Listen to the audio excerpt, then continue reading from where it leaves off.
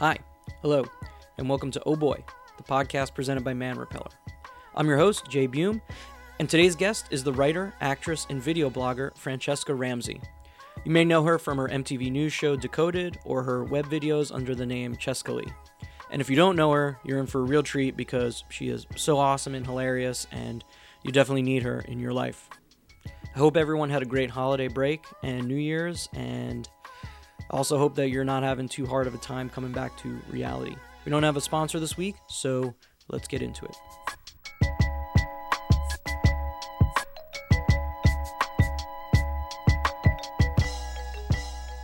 I really try to embody classy / tacky nails, and it's really fun for me. But yeah, I mean, like my hero growing up was John Waters, right? So he's the master of tacky / cool, yeah. Yeah. Where did you grow up? I'm originally from South Florida, West Palm Beach. Okay. And born and raised. What was it like growing up down there? I think I had a unique experience because I went to private school and I was the one of 5 black kids in a small Catholic private school, and I'm not Catholic. So how did you end up there? Well, my mother worked for the school district, and according to her, when she took me to look at when she went to one of the local schools to try and find out, just more about where I would possibly be going to school, she was really turned off by how segregated the school was. They took her to one class, and it was predominantly white, and they did a little poem for her. I think they were in kindergarten. And she was super impressed. And my mom said, well, will Franchesca be in this class? And their response was no, she'll be in this class. And they took her to this really packed class that was all the brown students. What? And they struggled to say the little poem. And my mom was well, why will my daughter be in this class? And they were oh, well, she'll be more comfortable here. And my mom was what the heck? How did that school get away with that? I mean, unfortunately, a lot of schools are still very segregated. Not necessarily that they make a mandate, we're going to put you in this class, we're going to put you in this class. I think it was kind of just an not necessarily unconscious, but according to my mother, that was the first thing that she was able to observe, and she was really unhappy about it. And so she was my kid's not going to that school, and started looking for other places. And the place that she found that she really had the best connection to and thought that I would, get a good education ended up being a Catholic school, even though I'm not Catholic. Right. So, yeah, I mean, That's amazing. Yeah. That what's your mom's background? Why was she Well, she's worked in education for a really long time. So she was a high school English teacher, and then she worked for the Department of Education, helping place teachers in different schools in the district. Oh, okay, cool. Yeah. My dad was a teacher too for 30 something years. Okay. Yeah. So we got a lot of, I understand the education system comings and goings and ups and downs. I mean, it's kind of a blessing and a curse in the sense that my mom was always really strict about my diction and my spelling, which was really annoying, but I think that it's played a big role in who I am now. Well, yeah, I mean, growing up in Southern Florida, would you consider it ideal? I loved it. I mean, it's really warm. It's really laid back. It's kind of slow, which is always jarring whenever I go back compared to New York. But I had a really good childhood, and I have lots of really great friends and family that are still there. That's great.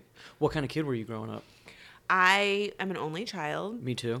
So I have always been very talkative, very expressive. Did you enjoy being an only child? In retrospect, I think I would be a totally different person if I wasn't an only child. But at the time, I was really bummed about it, and I always asked my parents for siblings. Yeah. Oh, yeah. Of course. I was lonely and jealous of my friends that had siblings. They seemed like they were always having such a great time. I know. I think about it a lot too, because I think on the one hand, I was definitely always trying to make my friendships be these surrogate brother and sister relationships. Yeah.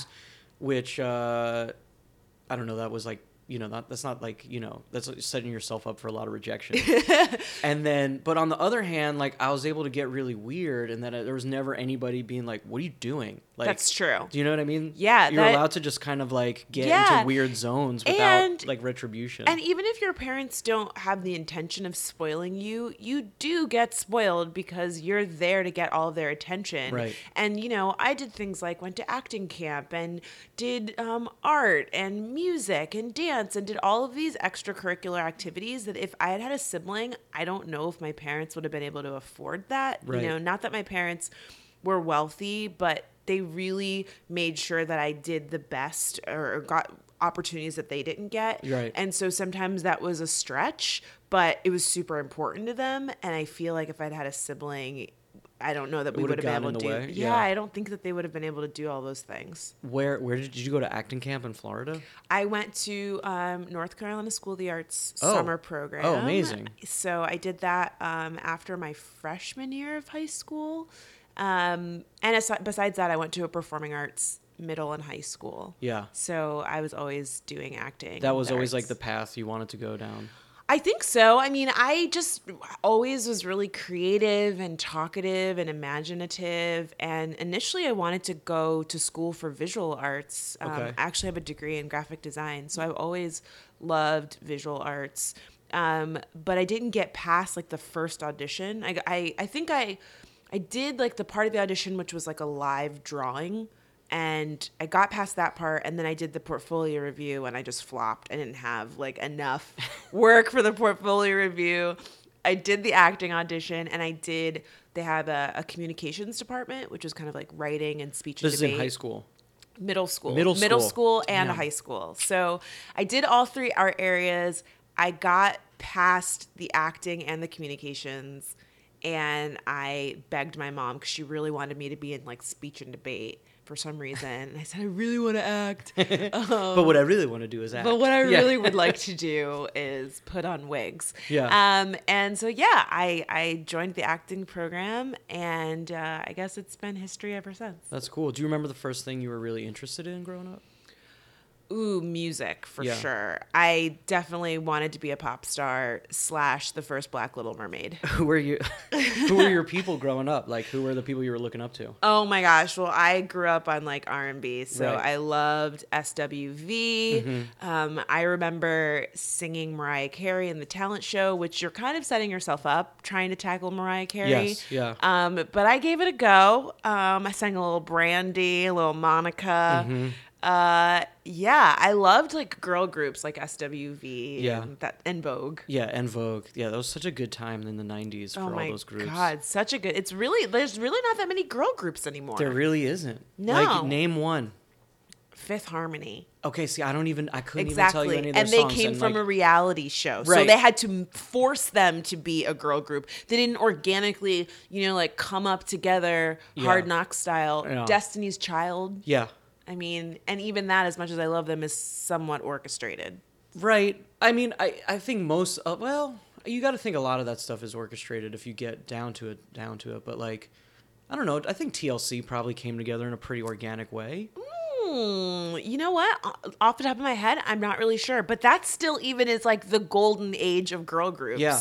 You know what I mean? Like modern, and even Destiny's Child, that's an old girl group. Right. They were out a long time ago when I was in high school. Yeah. So, yeah, modern, all I can think of is Fifth Harmony. So, just go back to a little bit. I took us off track, and I'm sorry. It's okay. Were your parents supportive of what you wanted to do? Did they have a plan for you? I mean, it seems like they were always encouraging you. Yeah, my parents were surprisingly really cool about like me going into the arts. And I say surprisingly because they're both like very practical. Like my dad's was an accountant. Yeah. And like my mom worked in like administrative education. They don't have like any artistic backgrounds at all, but they were always just kind of like, if you're happy, go for it, do the best that you can do. And I'm really fortunate in that respect because I know a lot of people whose parents were always kind of like, you need to get a real job. And mine were always just like, all right, if that's what you want to do. Like, go for it. Yeah, absolutely. But I've always had a very practical mind in the sense that I went to school for acting and then I left to study graphic design. And largely that was because I was really anxious about how I was going to pay back my student loans. Completely. And I just felt as much as I enjoyed acting, I was going to an out-of-state school. It was super expensive, and I knew that I would make a terrible waitress. So I thought, I was really into computers, and I had learned HTML, and I was working for the School of Public Health, like working on their website, and I was making like $20 an hour. And I thought this would be a great way to pay my bills, Right. and I could do acting on the side. Exactly. And my parents were like, "All right, you want to switch majors and go to another college? Cool, do it." They didn't great. pressure me at all. Yeah. And like so beyond that, did you have an idea of like the path you wanted to follow? I mean, it's so funny because the path that I'm on now did not exist when I was in college. YouTube was founded right before my senior year. So Yeah, like 2004? Yeah, 2005. Yeah. 2004, 2005. I Yeah. graduated in 2006. Okay. So YouTube was pretty fresh. People were not making money from YouTube when I was in school. We didn't even teach social media when I was in school. Yeah, I mean, what was it? There was no, so there was Yeah. MySpace. AOL chat rooms. Yeah, it was very new. And so for me, I knew I wanted to work in entertainment, but I didn't know in what capacity. And at some point I kind of gave up because I was working as a graphic designer. I couldn't get an agent. I was going on the most terrible auditions ever. Where were you in this time period? I was in Miami. You're in Miami, okay. And then I was doing stand-up in Miami, and I was trying to audition, but with a day job, it was really hard. Just go back for a second for stand up. How did that come about? I think it was just my desire to perform because I wasn't getting a chance to do anything like Right. in film and TV. I was working as a graphic designer at the city of Miami Beach for 2.5 years. And I had long hours. We had a lot of events. We had a lot of early morning things. And I really thought in my mind that I was going to like sneak off and go on auditions at lunch, but I never was able to do that. So for me, being able to do stand-up at night or, make YouTube videos was kind of like my creative outlet. Gotcha. Were you going to open mics and stuff? Yeah, I And was doing a lot of open mics. I was doing a lot of contests. What was it like that first time that you got on stage? Do you remember that? So I had a really great supportive audience. All of our old friends from high school came out and Yeah. watched us, and we had a really good time. I think I lucked out, especially because I came from an acting background. Right. I mean, yeah, it probably shakes off some of that nervousness and that like a lot of people have who haven't had that experience before. And Yeah, absolutely. Were there people comedy wise that kind of turned you onto that path, or like people that you got excited about, or maybe people that influenced you? I mean, one of my favorite comedians to this day is Maria Bamford. Yeah. She's so weird, and Yeah. I'm not as weird as she is, but in my heart and soul, I think I'd like to be that weird. Yeah. Because she's just willing to go there. I love that she does voices. I love to do impressions and characters and stuff. And I feel like she's very fearless in the way that she infuses her life and her struggles and the things that she's insecure about and the things that she's questioning in her work. And so I really appreciate that. Were you like turned on to her do you remember there was like that time in the late 90s, early 2000s where like there were all those great Comedy Central half-hour stand-ups. It was like Maria Bamford had one that they just used to air all the time. Yeah, I definitely saw her Zach special. Galifianakis is Yeah, one, and too. then there's a documentary that they did, the Comedians of Comedy. Oh, yeah, Comedians of Comedy. So I think I saw that, and I just thought it was so funny. And also, being friends with Eric, who is a really weird guy. And he's always been that weird guy. I was just inspired by the fact that he could... I got his legalized ranch. I went to his ranch pop-up. That's really funny. Got the ranch air freshener. That's really funny. I was just really... I'm very inspired by people who kind of blaze their own paths and create opportunities for themselves in ways that are authentic to who they are. Mm-hmm. And I think that that's a big part of why my career has kind of taken the path that it's taken, because I've always liked the idea of doing what you want to do, what's most important to you, and and not sacrificing who you are for a check. And Right. I'm really fortunate that I've been able to do that and get this far. I think that kind of mindset's what always leads to the best stuff, the most original stuff, you know? And I mean, it's really hard for you to be like, well, I don't see a lane for what I want to do, and then to like make your own lane. Right. But once you get people that start responding to it, it's just like, you're free. There's no traffic. Yeah, absolutely. You know? I mean, to go back to your question about, where I saw myself, I always saw myself or wanted to see myself just doing things that I thought were smart and funny and honest. And I thought if that can be in front of the screen, that'll, on camera, that'll be awesome. Right. If it's behind the camera, if it's on the computer, if it's in print, if it's on a billboard, awesome. You just wanted to be involved. I just wanted to do it. make stuff, you know, and I never could have anticipated that the internet would play such a role in my career. Where do you think that drive comes from? I do think it's largely because I know who I am and I know what's important to me, and if I don't see someone else saying it, like, I want to be the person to say it. Right. So, I was going on auditions and trying to get work when I moved to New York in 2009. Okay. And what was the reason for that move, for leaving so Miami? my now husband, he was my boyfriend at the time, Okay. was going to law school. And so he decided he wanted to go to law school. And we knew we wanted to stay together. And so I told him, you can go to law school in New York or LA. Yeah. And What was going through your mind? I thought, like, this is my moment. I had won a YouTube contest the year before where I got to interview celebrities on the red carpet at the Emmys for YouTube and People magazine. Oh, wow. So for me, I was coming off this huge thing, and I was like, I'm going to go to New York. I have this awesome reel with me, like, and Josh Groban at the Emmys, like, singing and doing parrot voices, and I'm going to make it. And I got to New York, and, like, no one was interested. Like, I could not get an interview anywhere. Like, no agents wanted to talk to me. Well, it was like 2009 too. I don't think people like understood the concept and the power within like people who are, all these like self-starters who like created their own audiences. It is so funny because I cannot begin to tell you how many meetings I had with online outlets that will remain nameless where I went in there and I said, look, I did this awesome thing. I built my own audience. I'm making YouTube videos. I had, done a lot of hosting. And I thought, this is so cool. Like, I can build a YouTube channel for some of these online networks, right. and we can do behind the scenes. And I came in with like pitches and PowerPoint presentations, and a number of these meetings, people looked at me like, what are you fucking talking about? That makes no sense. And now here I am 10 years later, and those same outlets are like, we would love for you to make videos for us. Exactly. And I'm like, you guys are so late. Like, yeah, y'all missed the boat. You missed the freaking boat. You Yeah. never invested in social. You never invested in YouTube or making videos of any kind. And now they're scrambling Exactly. to catch up. And so I was just so frustrated by the fact that I couldn't get an agent.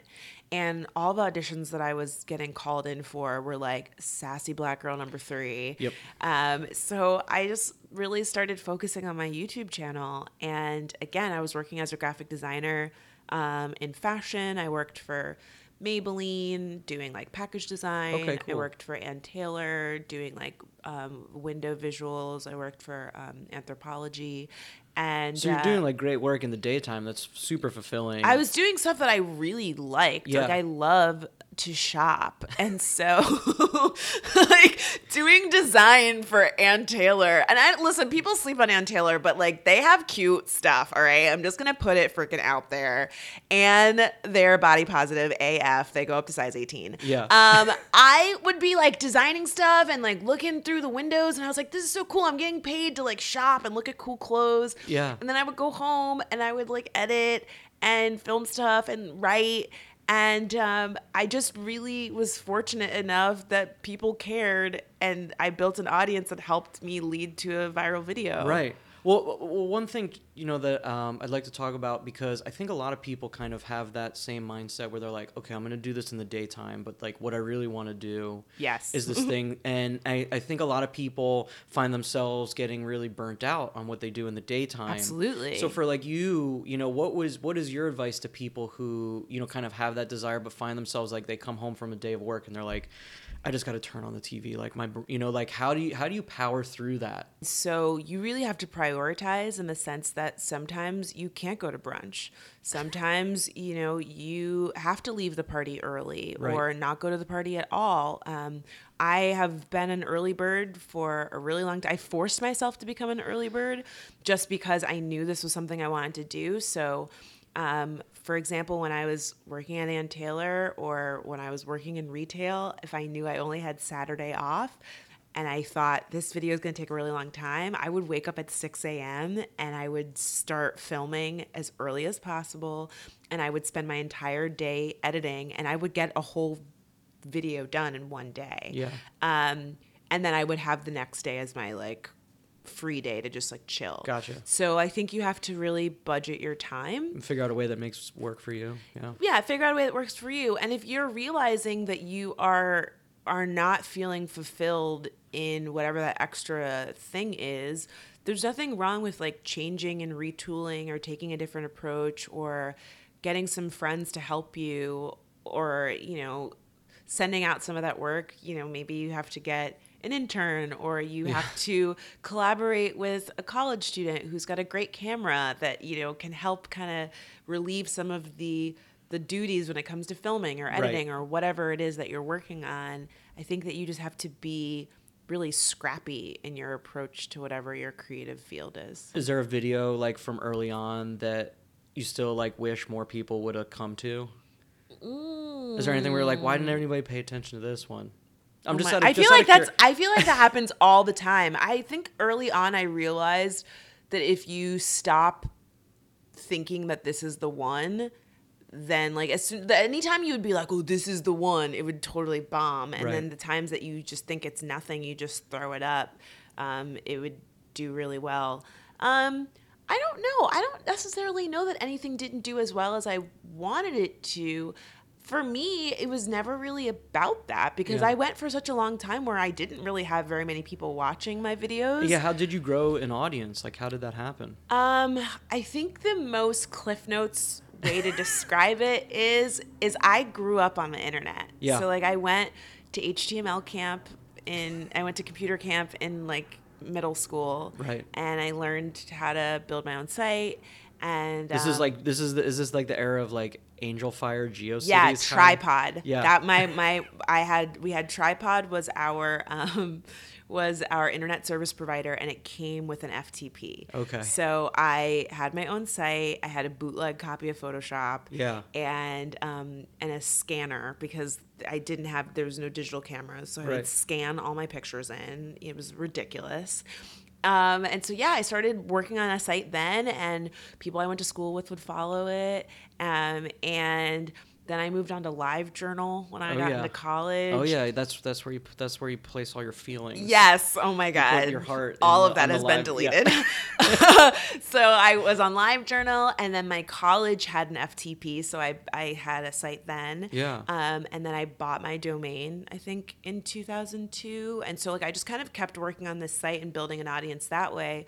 But my LiveJournal audience is where, when I started making videos, I would post my videos on LiveJournal. Oh wow. So I was part of a dreadlock forum, and I would share pictures of my hair and hairstyle videos, and I would just post them there, and slowly started growing from there. And I was part of a gossip community. So when I did that red carpet contest, I posted my entry video in the gossip community, and I was like, it wasn't oh no they didn't. Oh was yes it? It was. It was. Okay. Yes, I still lurk on Oh No They Didn't. I feel way old, and that's the only reason I know who Fifth Harmony is. But yes, I did. This was long before you could not post about yourself on Oh No They Didn't. Okay, confession. I have a huge, I've always been obsessed with gossip. Oh my God. Gossip sites. I used to just refresh Oh No They Didn't all day long. So when I worked for the city of Miami Beach, I would see a lot of celebrities. Yeah. So I would, I would always do posts of like whatever celeb I had seen in Miami. Like I think a girl from Flavor of Love, I ran into her at Starbucks, so I like did a post about her. I know they didn't. So like every time I would post about celebs, I met Hulk Hogan's daughter at an event one time. She's from Florida. We hosted an event at a burger joint that Queen Latifah was an angel investor for. So I posted about that. Like I just like slowly grew like as a local Miami gossip girl. That's amazing. And then I like would slide in there like, P.S. I'm in this contest. Can y'all vote for me? Yeah. And I think it was shortly after that they made it so you couldn't submit posts about yourself anymore. Shameless self-promotion. So I built an audience kind of through my LiveJournal, through my personal website. And and then once I kind of abandoned LiveJournal, I just made a lot of friends through YouTube. Back then you could do video responses. Yeah. So someone would make a video. Yes. I remember that. Yeah. And so you can make a response and it would be like right under the video, but you had to approve the responses. Yeah. So it was kind of like if you made a video response to someone that was really popular and then they approved your video response, you could get a ton of subscribers. That's some cachet right and a there. ton of views, right? So I kind of did all of those things and just made friends with a bunch of YouTubers and went to a huge YouTube meetup when I moved to New York. Was it like this is like early? Early. I went to, it was called 789 because the date was 7/8/2009. Okay. So I went to 789. I met tons of YouTubers, collabed with all of them, just made friends with them. So yeah, it was the very organic, old school way of growing an audience. Mm-hmm.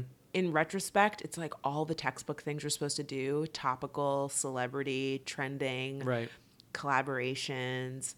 And engagement, just like I respond to every single comment.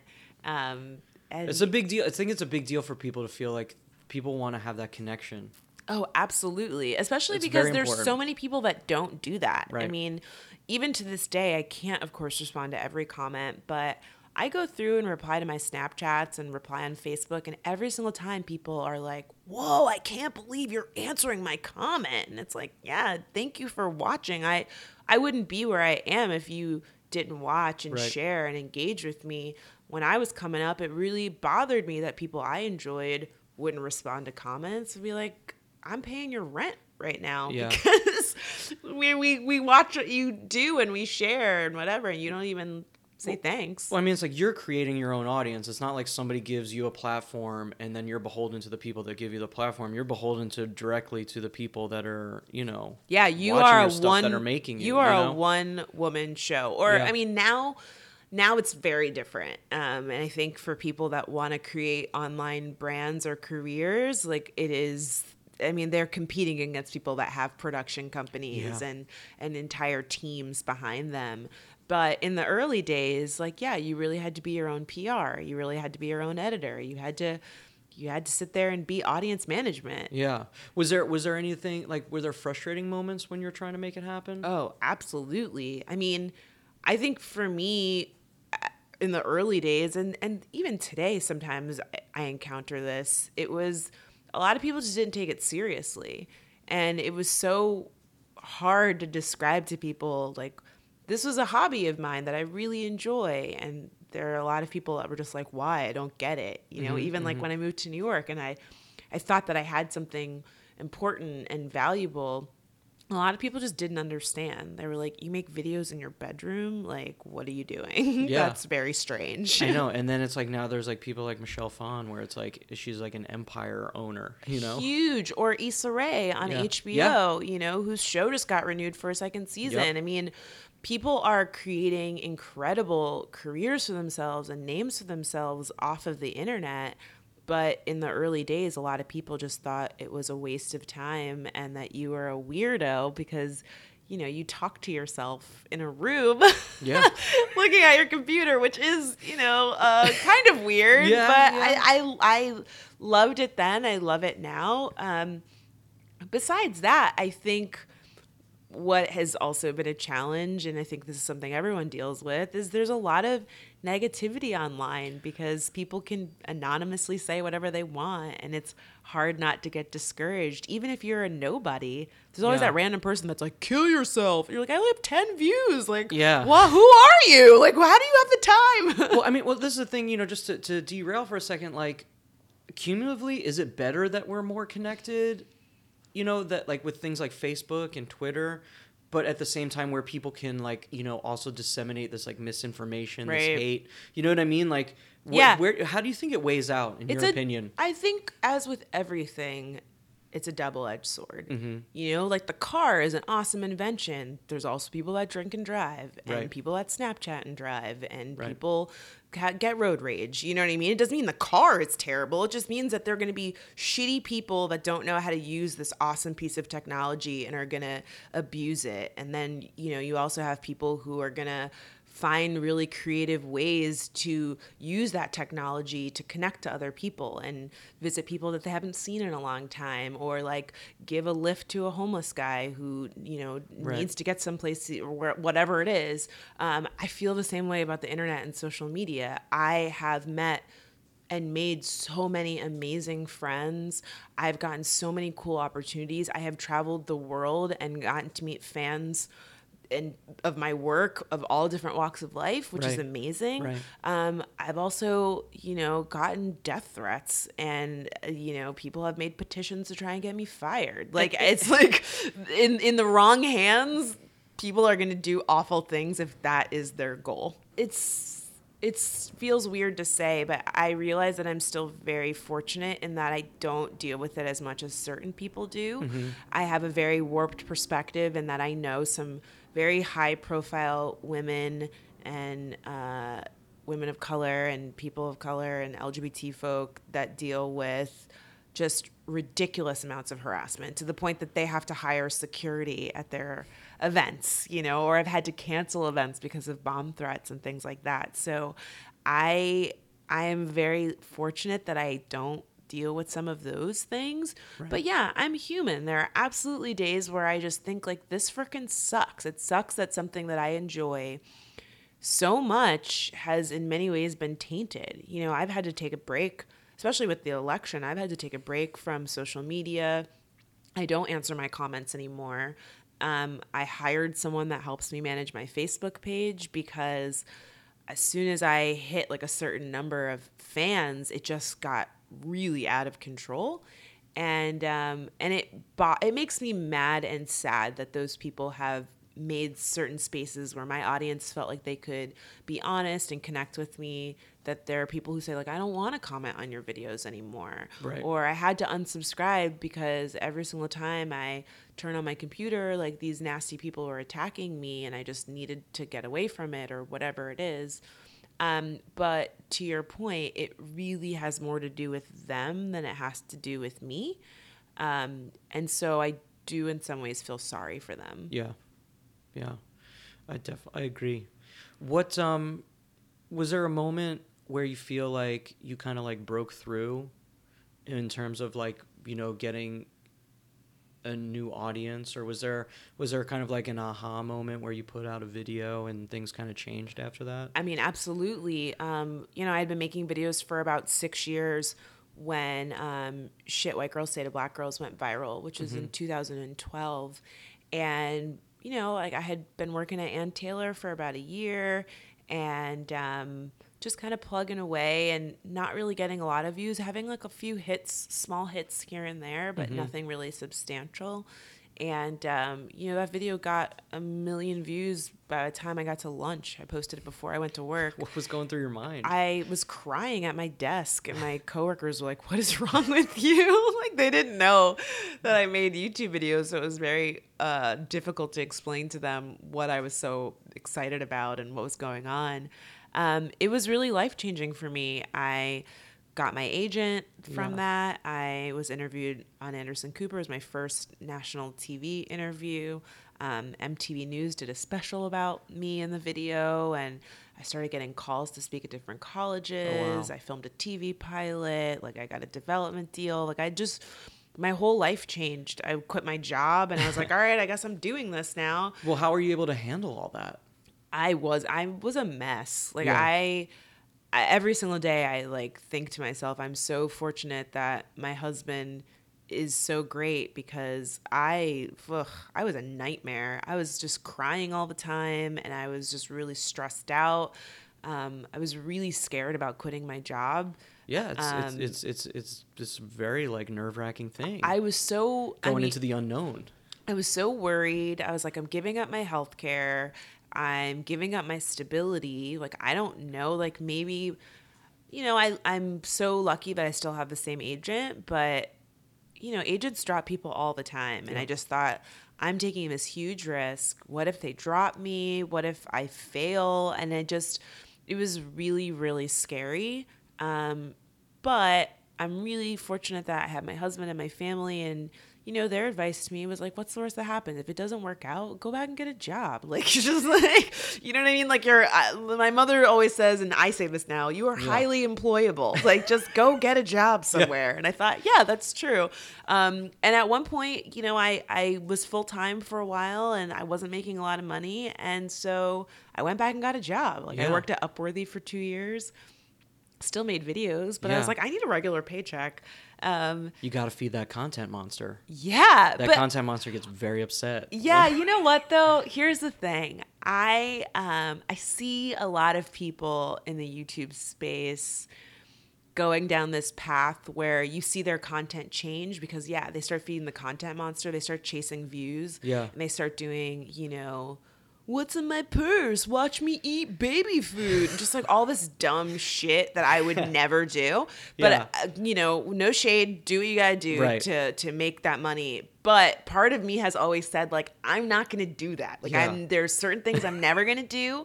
And if I get to a place where this is not paying my bills, I'm not enjoying it anymore, I will leave and I will go do something else. Like, I am fortunate enough to have college degree, lots of work experience, and many marketable skills and interests that I am not stuck doing this one thing for the rest of my life. And I think when you can play it like that, when you play it where it's not like this is going to either make or break me every move, I think that frees you up to make your best work. I think so. I mean, I know people that daily vlog and they seem so miserable. Every day they're like, I have to make this video. If I don't make this video, like I'm not going to be able to pay my bills. And I'm just like, that sucks. I like being able to be like, do I want to put out a video right now? No, I haven't put out a video in a month. Guess what? I don't have to. And I'm not going to do it until I have some like great burst of energy and something I really want to say. And I just like know that this is the venue for it and I'm going to do it. Yeah. I never want to be in a position where I'm just like, I have to do this thing.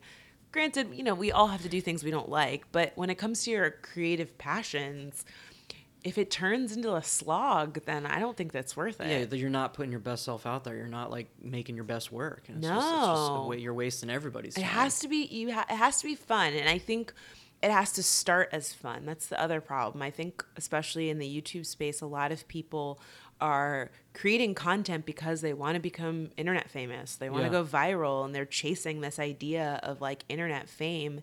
And if you aren't doing it because you love it, you are going to burn out and be very disappointed very quickly because it takes a lot of time and luck, and you just never know when it's going to happen. Yeah.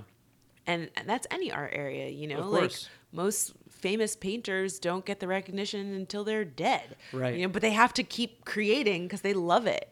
I think, and I think about a couple of my friends' bands like that have like, transitioned to the point where like they do it full time and like they live like a healthy life, a healthy, good living. They probably worked for like 10 years before that happened. Years. No, 110%. Like that's exactly what it was, because it's the thing where you build up your base, you build up your strength, like you build up your confidence, and then like when the people come around and you're ready for that opportunity. That's why when you see people who just like shoot up like overnight, like they don't have the structure to keep it going. They can crash and burn out. They get burnt out really fast. And I've seen that happen to a lot of people in a Yeah. lot of different fields. So I'm very fortunate that things have happened the way that they have. And, you know, in retrospect, there were many days where I was like, this sucks. And why am I not here? Or why am I not doing Yeah. that? And now I can look back and say, ooh, I was not ready. Right. Or that thing was not the right thing for me. Yeah. And I'm glad that I didn't end up in that place, and I'm where I'm supposed to be right now. Yeah, that I've experienced many similar feelings to that. Like, but in that moment when you're down there, just like looking up, like, how the fuck am I going to get up there? Yeah, I think that that's something that's so important to be honest about, because I think it's encouraging to other people who feel that way right now. Yeah. You know, sometimes the things that we really think are this is just going to make my career, this is going to make me so happy. If it doesn't work out, chances are it just wasn't really meant for you. Right. And I think that that can be really hard to acknowledge, that sometimes we don't deserve the things that we think we do. Yeah. We're not prepared for the things that we think we want. And when talent and preparation kind of come together in that magic trifecta, it works out. Right. You know, looking back, how did your comedy style develop over time? You know, Shit White Girls Say was like a really huge turning point for me, because I got so much attention and I realized that I had started this international conversation about race and identity on accident. Yeah. And a lot of people were angry, but a lot of people were excited, and a lot of people felt represented in a way that they had never been before. And I thought, wow, this is really cool. I don't see anyone else doing this. And I think I'm kind of good at this, and I like it. And I like the combination of, you know, I had been doing stuff about social issues before. Like, I talked about healthcare, and I talked about student loans and safe sex and getting tested for HIV. Like, I had made stuff that had a social commentary, but nothing had the kind of impact that Shit White Girls Say did. Where do you think that desire to educate comes from? I just liked how it made me feel to hear people saying, like, whoa, you really changed how I thought about something, or I never knew that anyone else was having this experience, and you really helped me crystallize some things that I've been thinking about or needed to talk to with people in my family or my job or whatever. And it just felt so cool to know that people were able to use that video as a conversation starter, and I just wanted to keep doing that. Yeah. That's cool. Was there a moment where you knew that things were taking off, like kind of after this, like, you know, after the video came out and, you know, it kind of opened up all these doors for you? Yeah, I think since then it's really kind of just been a slow climb. That was really a huge moment for me. But since then it's been like, you know, little successes here, and then you have a little slowdown, and then you have another success, and then you have another slowdown. You know, most recently, I think it's been a little over a year and a half now. I developed a web series with MTV called MTV Decoded. Yeah. And Corey Neighbor Brown, which is the producers of our show. And, you know, that was after I had spent a year trying to pitch a television show that no one wanted to buy. And that was, again, me being like, no, my life is over. I'm never going to make it. And then MTV said, oh, hey, do you want to, like, reformat this for the web? And so I said, oh, wow, yeah, sure. So then that was another 8 months of like developing and trying stuff and yes and no and going back and forth before getting that off the ground. And then that led to me getting onto Nightly Show. Yeah. And then Nightly Show got canceled. You know, so it's like you do something really cool and then it slows down. And well, just to go back to, you know, because I want to talk about all that stuff. Like, just to, you know, to go back to like Decoded, like when that show came about, you know, what was going through your head? Like, what did you want to do with it? Yeah, I mean, I just knew that I wanted to do what I was doing on my personal YouTube channel and do it on a bigger scale, reach more people, have a little bit of help. You know, I was at that time doing all of my videos on my own, all the filming, all of the editing, all the motion graphics. And even without a day job at the time, I mean, I worked at Upworthy for about 2 years in that period. So there was a time where I did still have a day job and I was still making videos on my own, and it was just a lot. And so I wanted to take that and do it on a bigger scale, and ideally for television. And it didn't work out, But when I got the opportunity to reformat it for web, I thought this could be so, so cool. There are all these ideas that I have that I don't have the production ability. I don't have the finances to do. Right. We've been able to travel a little bit. We went to VidCon. We've done stuff on location, just like different sketches. We have a team that does more research. We've got a motion graphics team, so I can make a joke about cultural appropriation and your grandma being put on a t-shirt or something, and the graphics team can make that. Right. Like I can just say something and they just make it. You don't have to like write for stuff where you're like, oh, well, I don't know how to, if I could make that happen. Right. You know what I mean? And that's the cool thing I think about like working with a lot of people is because like you're allowed to push each other into ways where like ultimately the end result comes out like better than anything. Absolutely. And I'm super lucky that I have a team behind me that really gets me. And a lot of times I don't have to say like, yeah, what it would be really cool is to see this on screen and this and this and this happen. Like they go through the script and they, based on I like to make a lot of analogies. So they'll look at things and say like, oh, this is a good analogy. We can do some graphics here. We can do this and that. And so I just was excited to have the opportunity to take all these really cool ideas in my head and all these conversations that my audience has been saying, like, please make a video about this, or please talk about this, or I don't understand this concept, or I need something to show my girlfriend or my boyfriend or whoever because we argued about this. Right. And so I could say, awesome, I'm going to put that on the list and we will try and tackle that on Decoded. And it's been so fulfilling. The title Decoded, what does that mean for you? So we actually spent about 2 months trying to come up with a name for this show. Okay. We were going back and forth with MTV, and I cannot take the credit.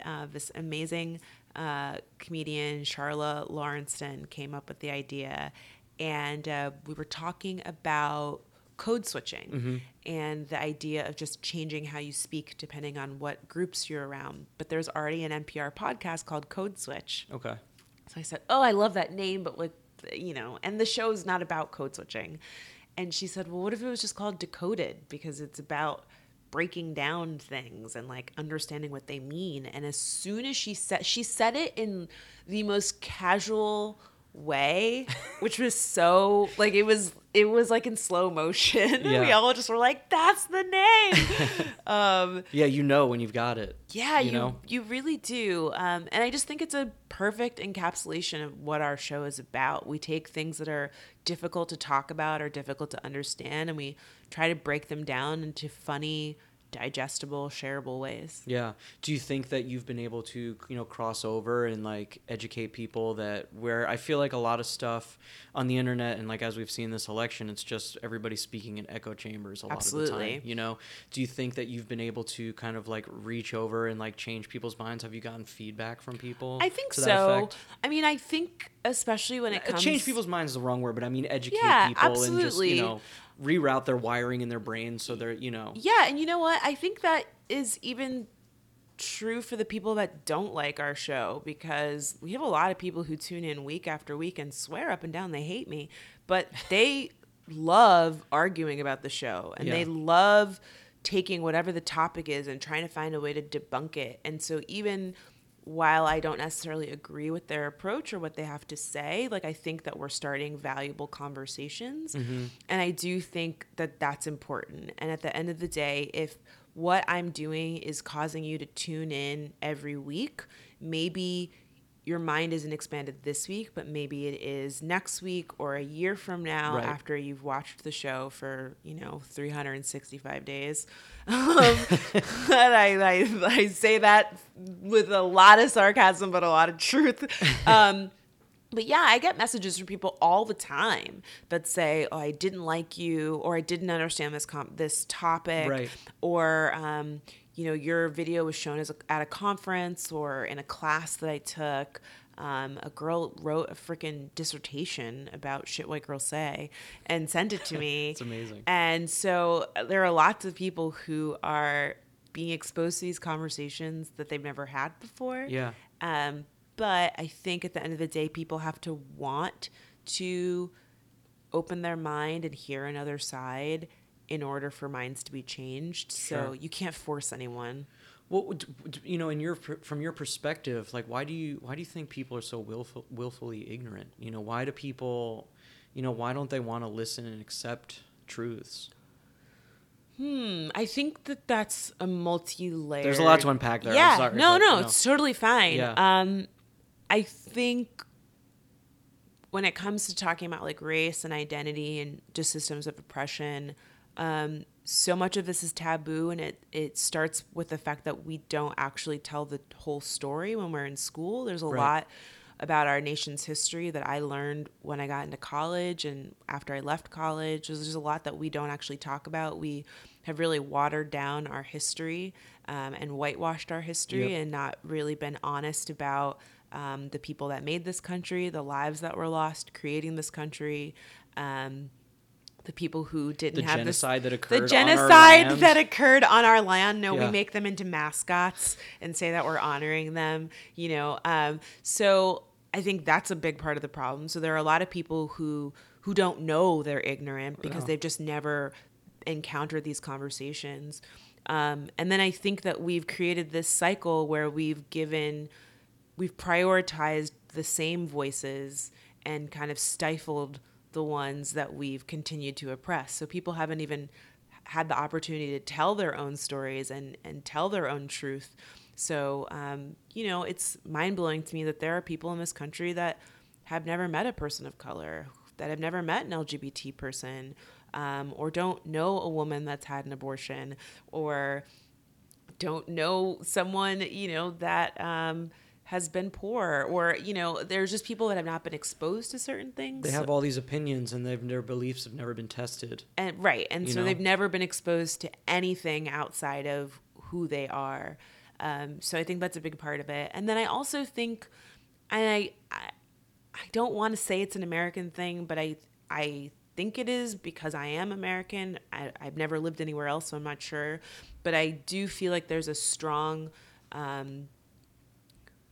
idea of like, this is who I am, and like, you're not going to change me, and like, I'm an adult, and this is who, take it or leave it. It's like it's like this really weird thing where people are afraid to like admitting you're wrong is like a weakness. Like I see that with like Donald Trump and like his supporters, this idea that like you can just not know something or get something wrong or offend someone, and instead of saying like, oh damn, I didn't know, That's how or you get that was better. a mistake, Yeah. like it's like, well, this is who I am, like I'm not changing, Yeah. or like you're the one that's wrong. Like Yeah. it's very strange. And I think that people's unwillingness to acknowledge their mistakes or admit when they're wrong or sure that they don't know something is really detrimental to us making progress. Yeah.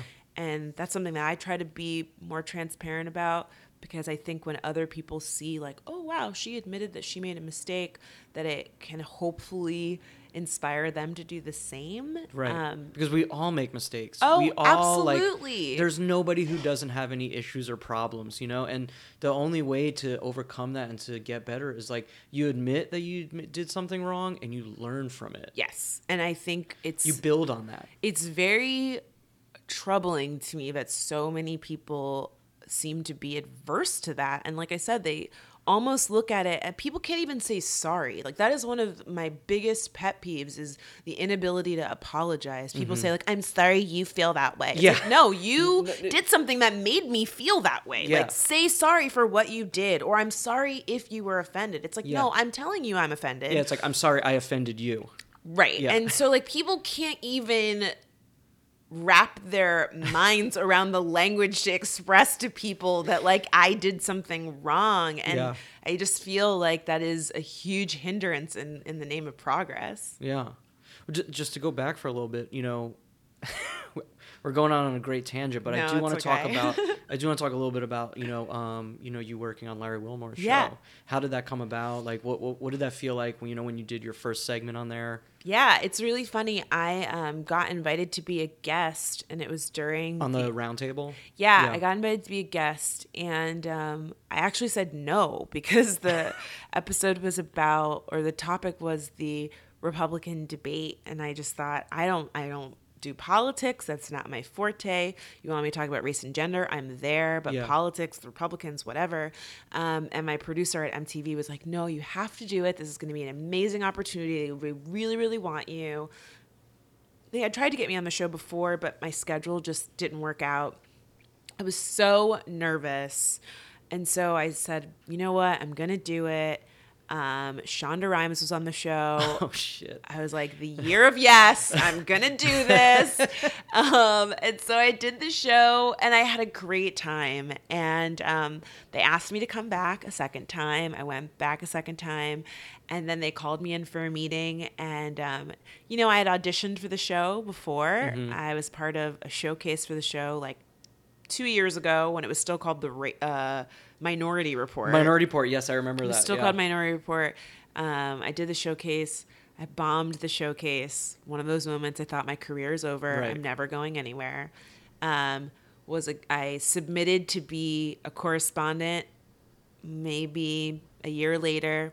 Didn't get the call. Was a guest twice. They brought me in for a meeting. They were like, we love you. Would you consider joining? Would you want to join the staff here? Yeah. And I just thought like, oh my God, this is crazy. And again, it was that moment of, wow, I was so not ready a year and a half ago when I thought I was ready. But, you know, I had Decoded under my belt. I had just more writing experience, more social media experience in terms of making content go viral or targeting content to Facebook or Instagram or whatever. Right.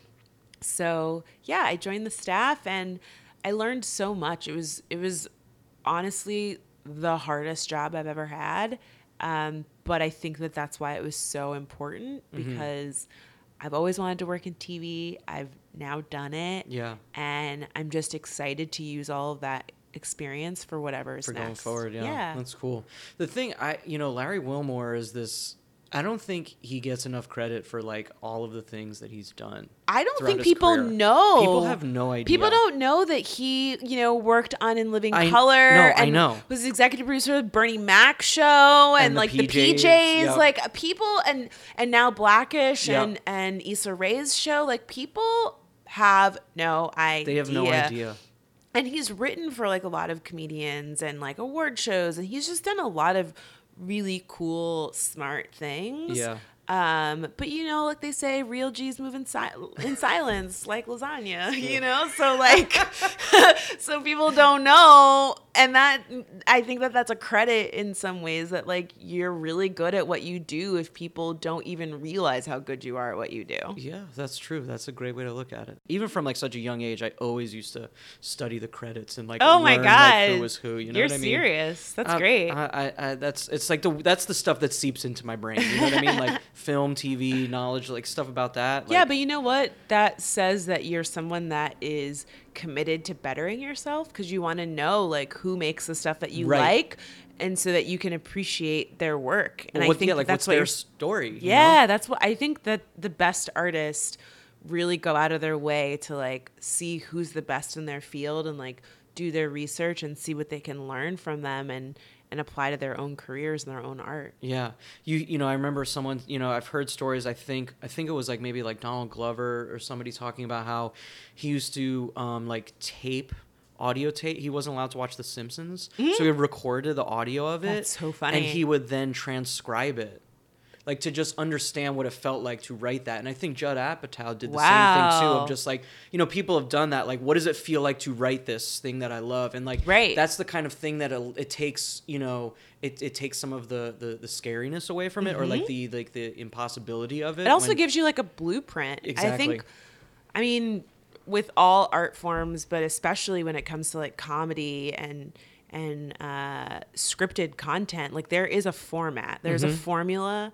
And so, whether it's like, in comedy, you take a premise and you're like, why is something like this? Wouldn't it be cool if it was like this? Yeah. And then you like mix them together and then like that's your punchline. Right. Like that is a formula. And so if you take The Simpsons or Seinfeld is a really good example. When I was in college, we would do a lot of like improv games based on Seinfeld. Okay. Like they do a lot of things like where they repeat the same thing over and over again, and they just like, you say it and then I say it and then you say it and then I say it, and it's like and then it becomes hilarious, you know, Right. or like, you know, they have these callbacks. They have all these little games that they play.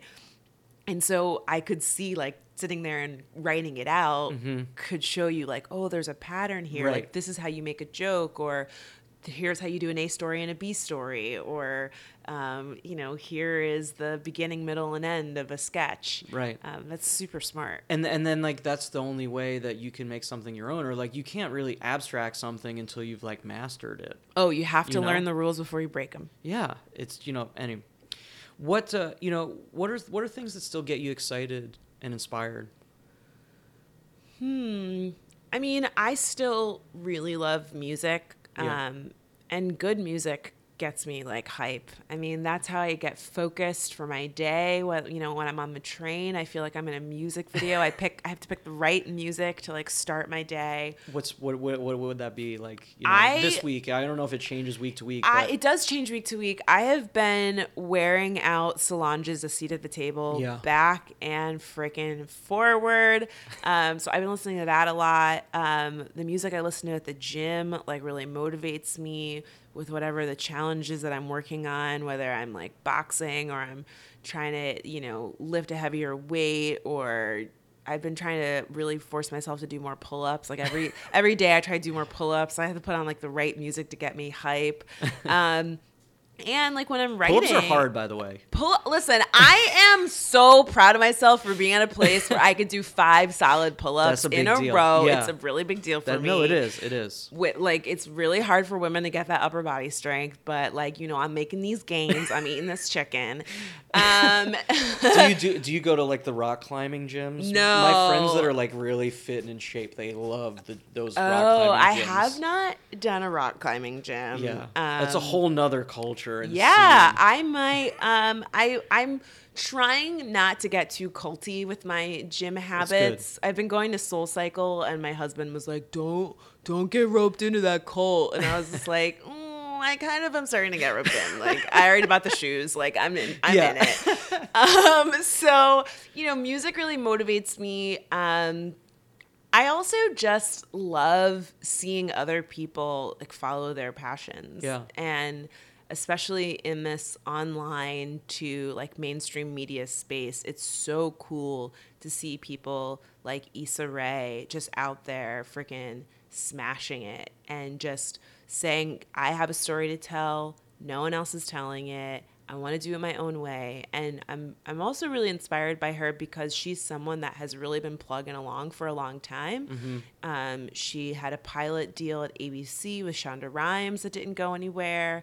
HBO has been developing Insecure for like 5 years now. And she really stuck to her guns in terms of not selling out or not compromising what her vision was.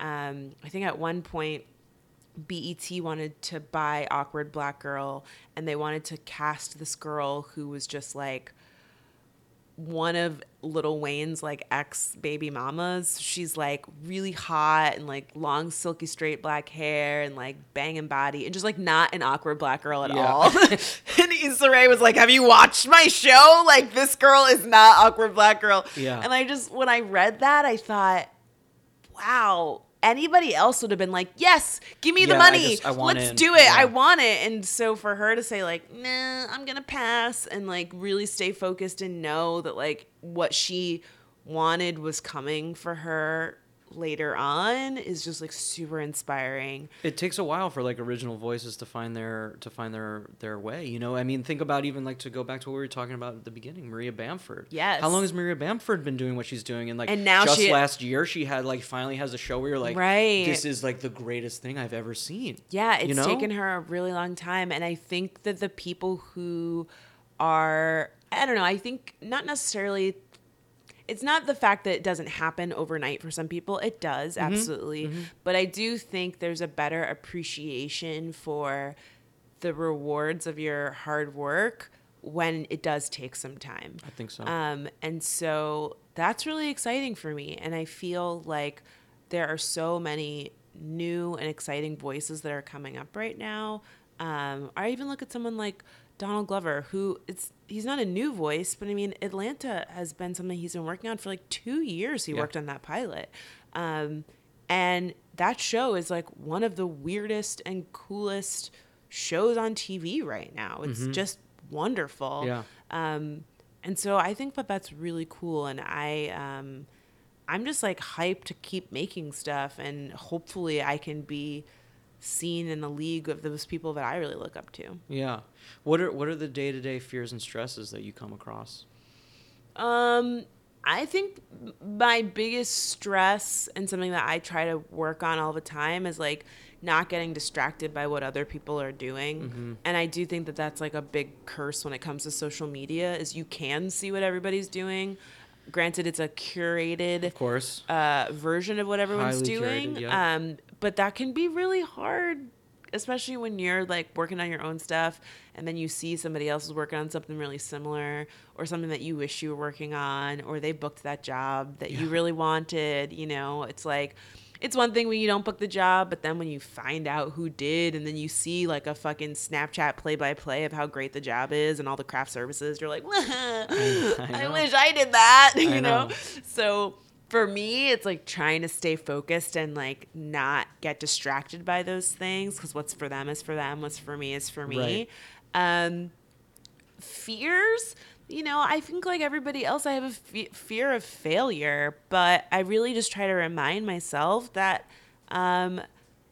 it's not the end of the world. Some stuff doesn't work out, you know, and I know what I want in life, but there's only so much I can control. Right. And so I try to focus on what I can control and take it one day at a time. Yeah. And just keep my eye on the prize and do what I need to do in the day to day to get there. I completely agree, and sometimes it's easier said than done. Oh, it's always easier said than done. Are you kidding me? Like, as I'm telling you this like 5 minutes ago, I was like, do as I say, not as I do. Yeah, exactly. I had a therapist once. She said, she really broke it down for me, that like whenever I kind of get in that zone, it kind of helps me get myself out of that, where she's like, are you upset about that you're not the president? I'm like, no, I'm upset I'm not the president. She's like, are you upset that you're not like, you know, winning a Grammy or something? I'm like, no, I'm not upset about that. And she's like, right, you're only upset about these things because you know that you can do them. And it's like, if you can just like take that feeling of like,